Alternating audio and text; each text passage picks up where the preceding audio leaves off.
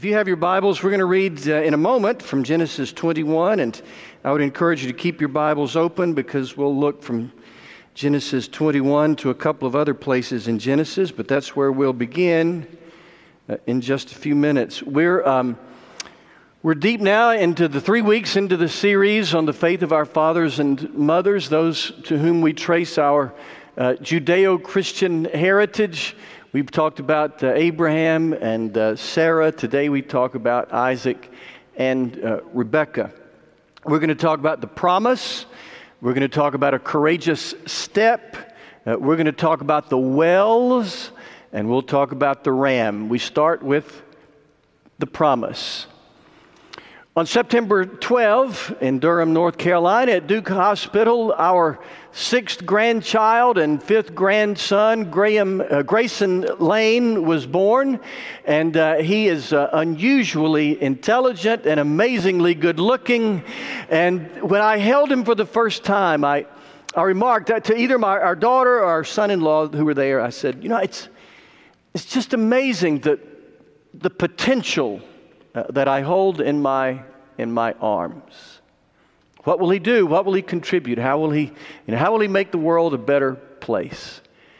When we look into the eyes of newborns, we see the future. We see great potential. When Abraham and Sarah looked into the eyes of their newborn laughter, remember, named Isaac, they saw all that you and I see, and in addition to that, they saw the future of a nation. We read in Genesis 21, if you have your Bibles open, beginning at verse 1.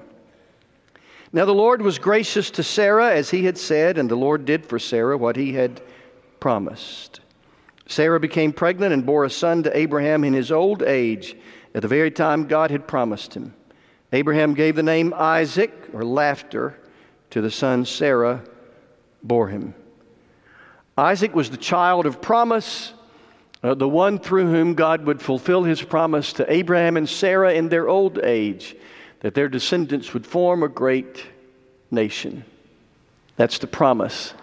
Let's look now at the courageous step. Isaac was grown now. Abraham was even older now, and Abraham, understanding that he wouldn't be around much longer, said to his chief servant, probably Eleazar, "Go find a wife for my son Isaac. Go back to my home country of Mesopotamia, which is present-day Iraq, and find for him and bring back for him a wife."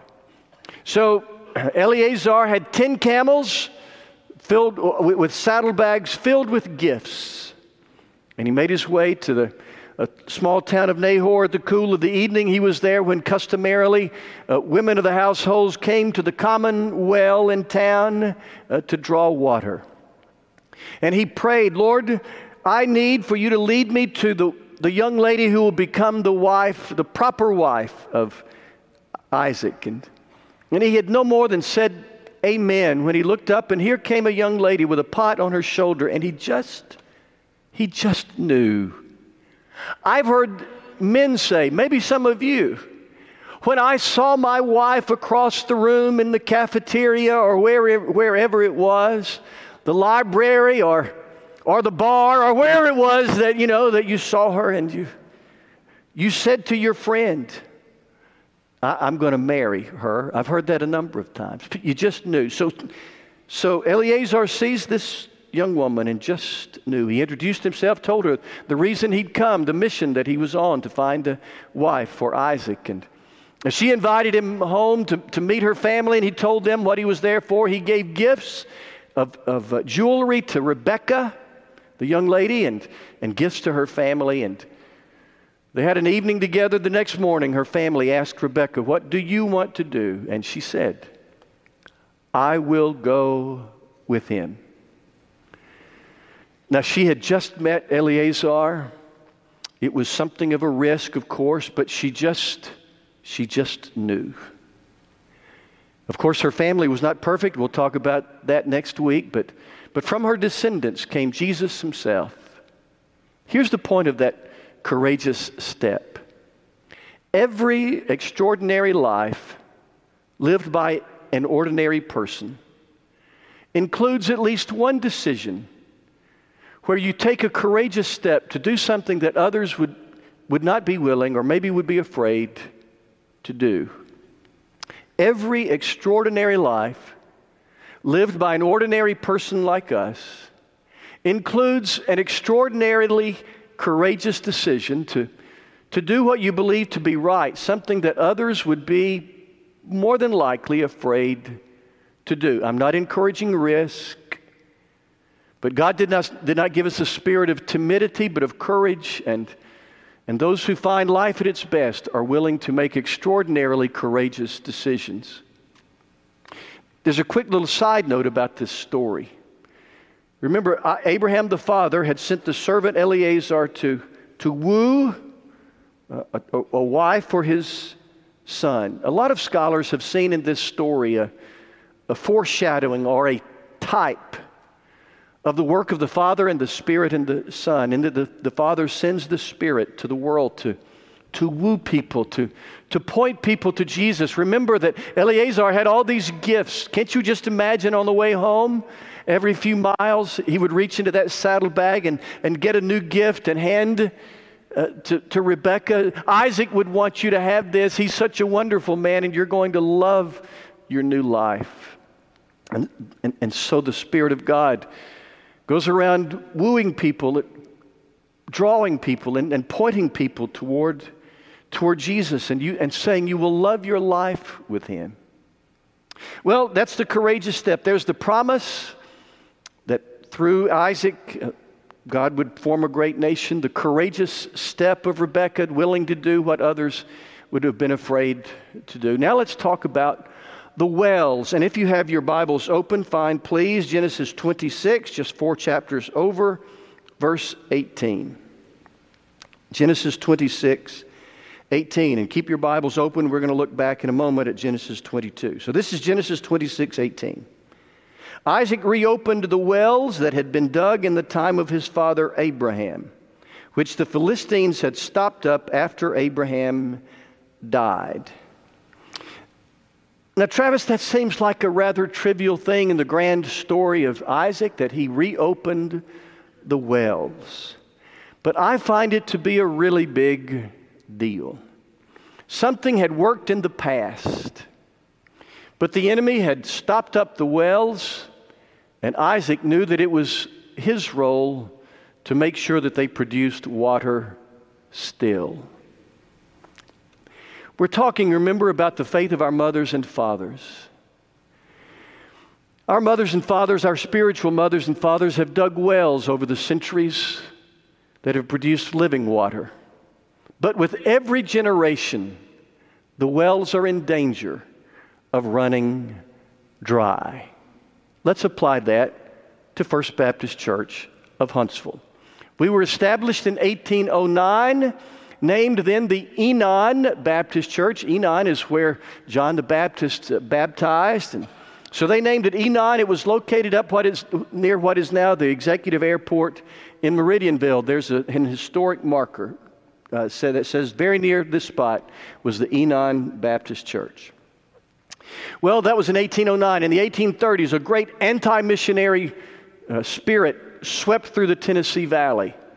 There were a handful of Baptist churches at the time, and they divided, some buying into that anti-missionary spirit, others saying, no, we were called to the world, and we were part, I'm so glad to say, of those who had that missionary spirit. And I'm even proud that we got kicked out. We were in the minority. We got kicked out of the association, and that's why the sign, the historic marker out here says First Baptist Church of Huntsville is the oldest missionary Baptist church. In Alabama, we're the second oldest Baptist church. But even in the early days, our forefathers and foremothers had a missionary spirit. That was in the 1830s. Then in the 1850s, the town of Huntsville was growing, and so they must have had tough conversations. I can imagine there were a lot of people who lived within walking distance of the church building. But they said, where our greatest opportunity for impact is in Huntsville. And so around 1860, they moved. They relocated. The Presbyterians and the Methodists had already beaten us here, but they couldn't reach everybody, and so they relocated to what is now the corner of Gallatin and Clinton. And the pastor who led them to do that, the 13th pastor of our church, was Eugene Strode, S-T-R-O-D-E. Eugene Strode was a young preacher from Illinois, moved here single, and he married a lady, Sally Martin, who lived up on Montesano. So Eugene Strode and Sally Martin married. He led our church to Huntsville. And today, by either coincidence or divine providence, we have among us a descendant of Eugene Strode and Sally Martin. Remember, Eugene Strode was our 13th pastor. If you are the great-great-grandson of Eugene Strode and Sally Martin, would you please stand? Tim Boone. Isn't that crazy? The great-great-grandson of our 13th pastor. Now, I don't mean to put pressure on you. We're going to vote at the end of the service. But if it weren't for his great-great-grandfather, we'd have met in Meridianville this morning. So they moved. They took advantage of an opportunity in the 1850s. Then in the 1950s, NASA was here. Huntsville was showing great promise. And so this congregation sent out volunteers, sent away people to start churches, and started churches around Huntsville, many of whom have grown to be significant sister churches in our community. In the 1960s, located over there on Clinton, they had far outgrown the property.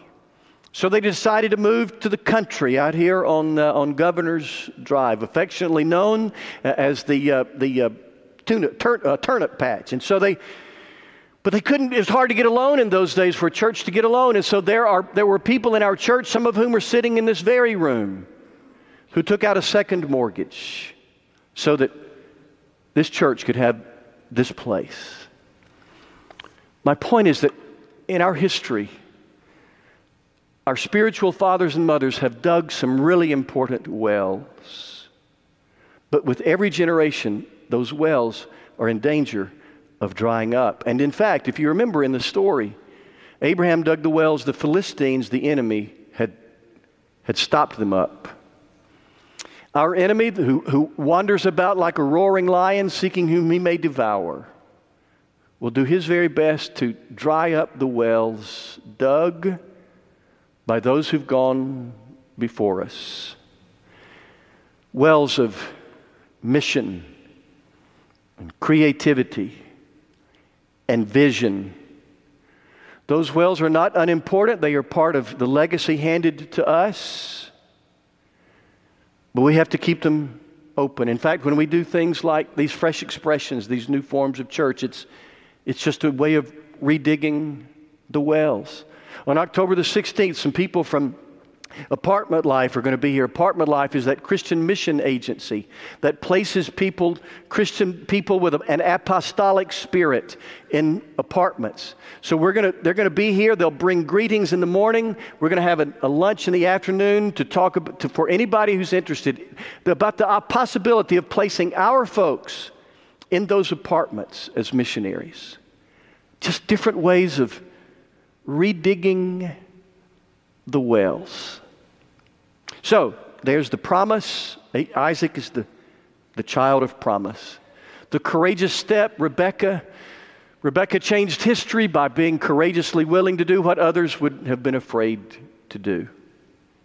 And then there are the wells that Isaac redug, those wells dug by Abraham that were dry. But now let's talk about the ram. We're going to back up in time now a few years to when Isaac was a young teenager. And Genesis 22, we're backing up 4 chapters. Verse 2, Genesis 22, 2.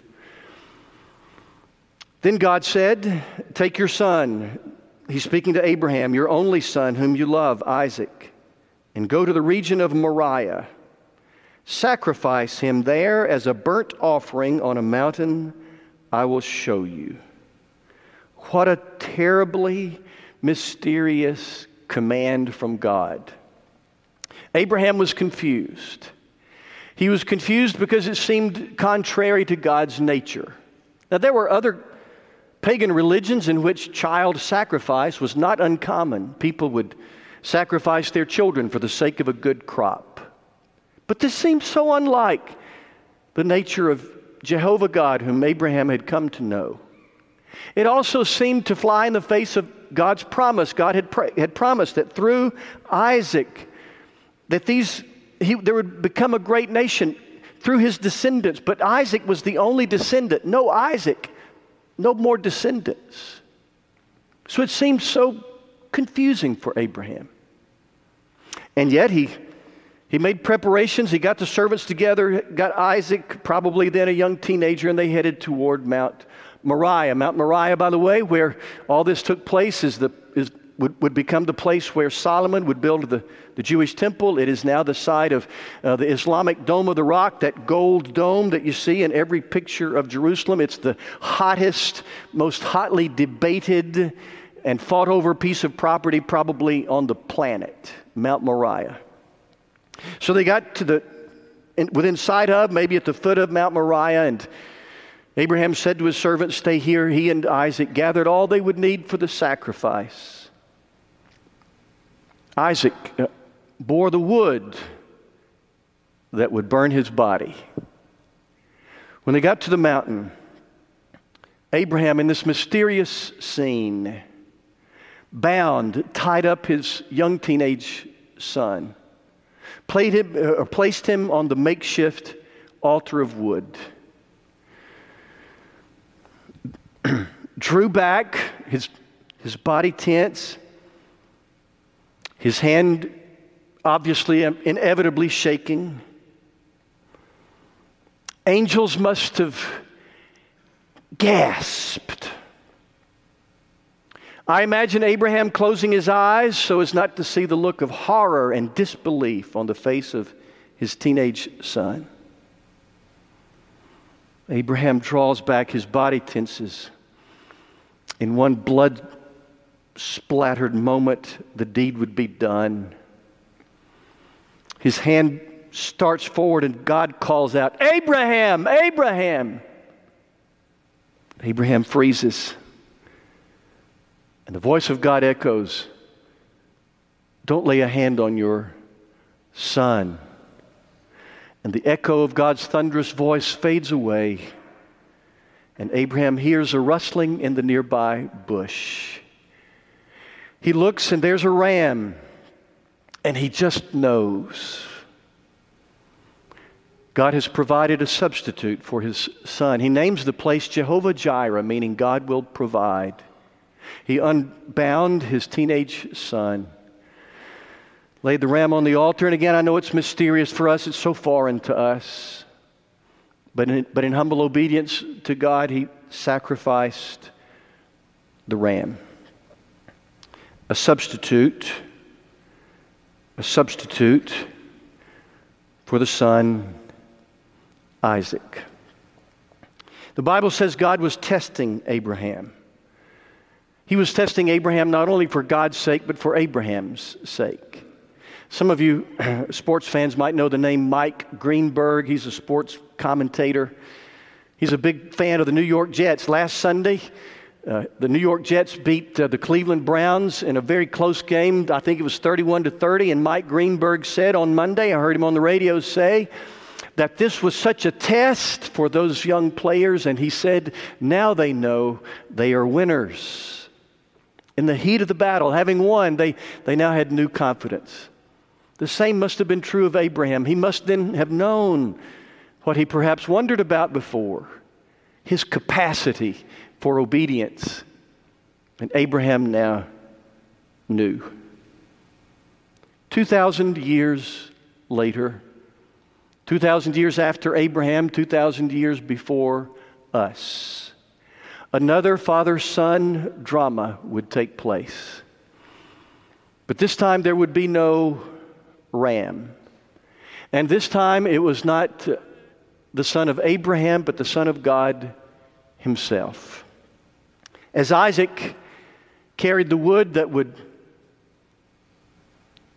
provide fuel for the fire of his own sacrifice, Jesus bore the beam, the wooden beam, that would complete the cross upon which he would die.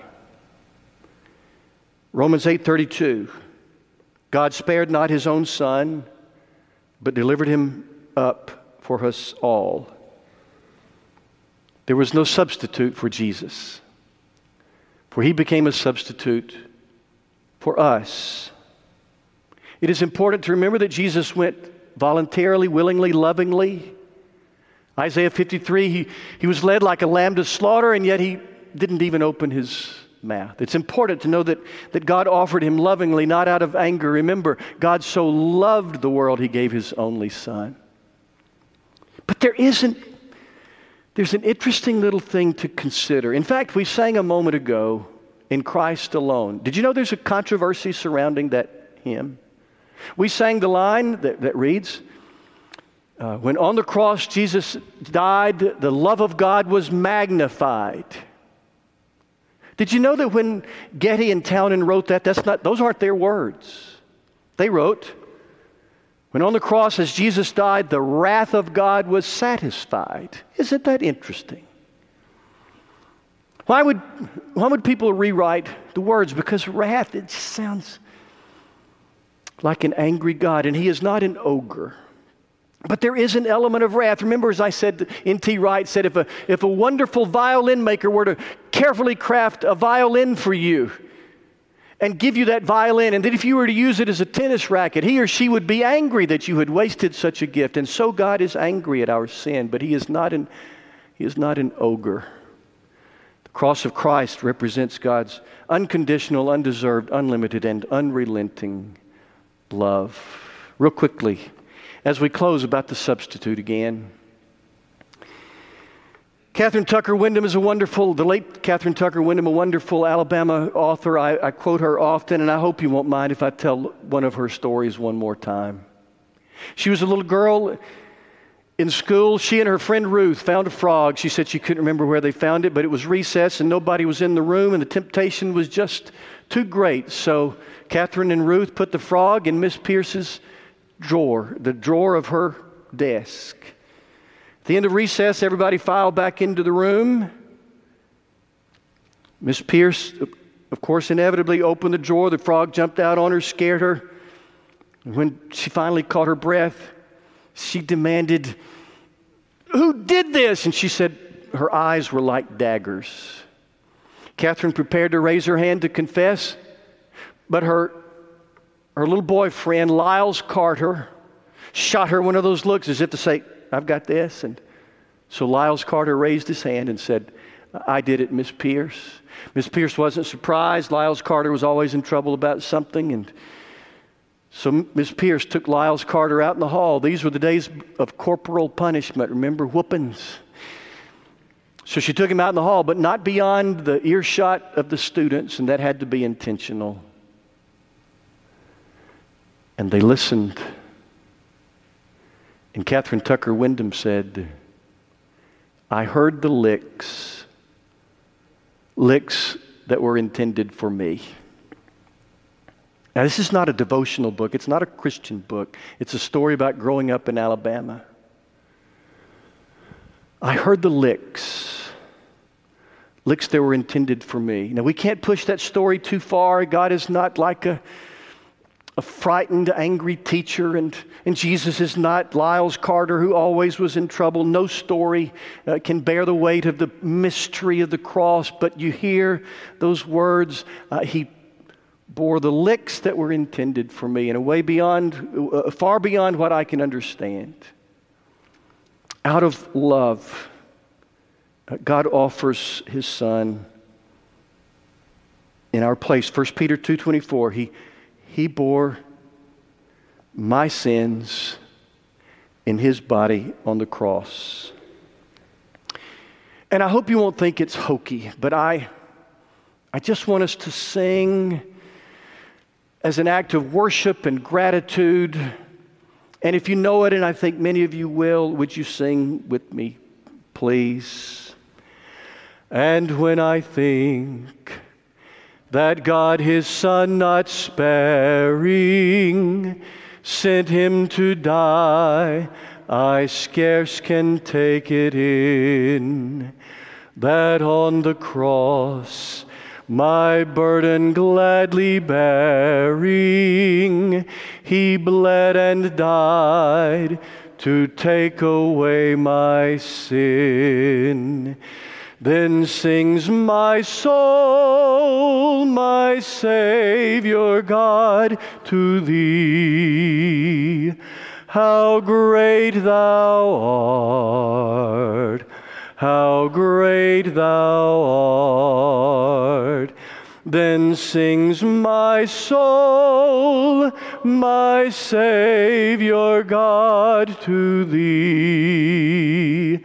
How great Thou art, how great Thou